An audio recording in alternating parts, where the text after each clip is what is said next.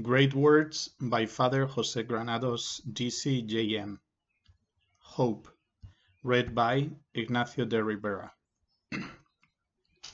With the month of May already underway, nature is full of signs of hope. Some of the quarantine measures also seem to be relaxing. One danger now may be the fear of resuming life. Even the disciples, after the resurrection of Jesus, were still locked up in the cenacle.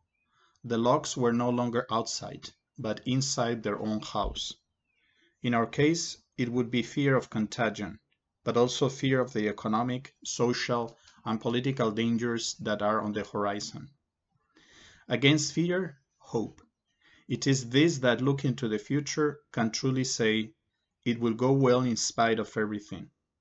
The French poet Charles Péguy, in his Song of Hope, makes God speak, and the Lord says that he is not much surprised by faith, who would not believe before the splendor of his works, or charity, who would not love before the weakness of his brother, but by hope. He is amazed that men, in spite of seeing how bad things are going, keep saying, tomorrow will be better. And God says, my power must be great to raise up hope.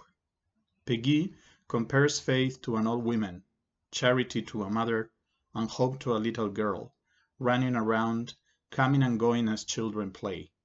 And he concludes, everything is done for children. Everything is done for hope. Can one hope without being naive? It is important to distinguish hope from optimism. The word optimism was invented by the Jesuits and was a criticism of the idea of the philosopher Leibniz, according to whom this world, having been created by God, was the best possible world, the optimal world. Classical theology, however, does not say that this world is the best of all possible worlds. It is true that the world having been made by God is a work of art, for although in it there is evil, God is capable of channeling that evil into good. But God in turn could have created better worlds. It is the same with a symphony by Mozart, which in itself lacks nothing.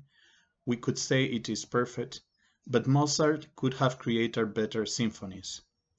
Optimism in these ways tries to measure God from the world and in its perfection. It does not understand that God infinitely surpasses the world. Optimism or pessimism in this way follow the same logic. They always depend on man, on how he sees things, on the feeling he has about his own strength. This is why we sometimes easily oscillate from optimism to pessimism, or are optimistic in the morning and pessimistic in the evening. Hope, on the other hand, does not look at one's own strength.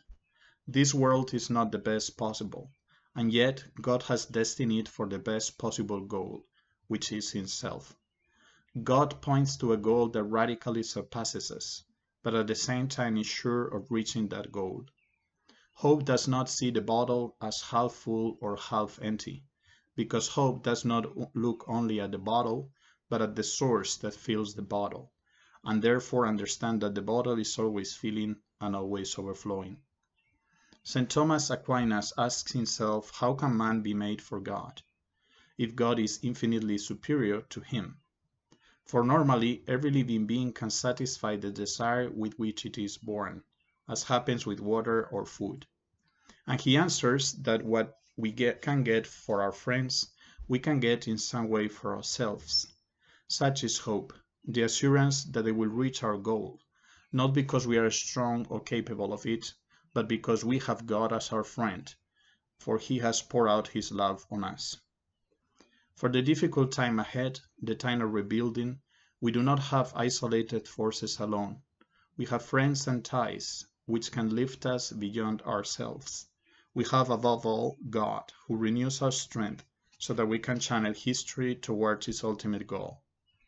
A symbol of hope is the anchor, for the anchor gives us security, anchoring us on safe ground.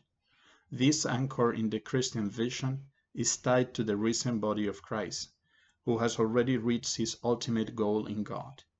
That is why Christian hope has a fixed point in the future. Its security is a security on the way, which allows us to face all fears.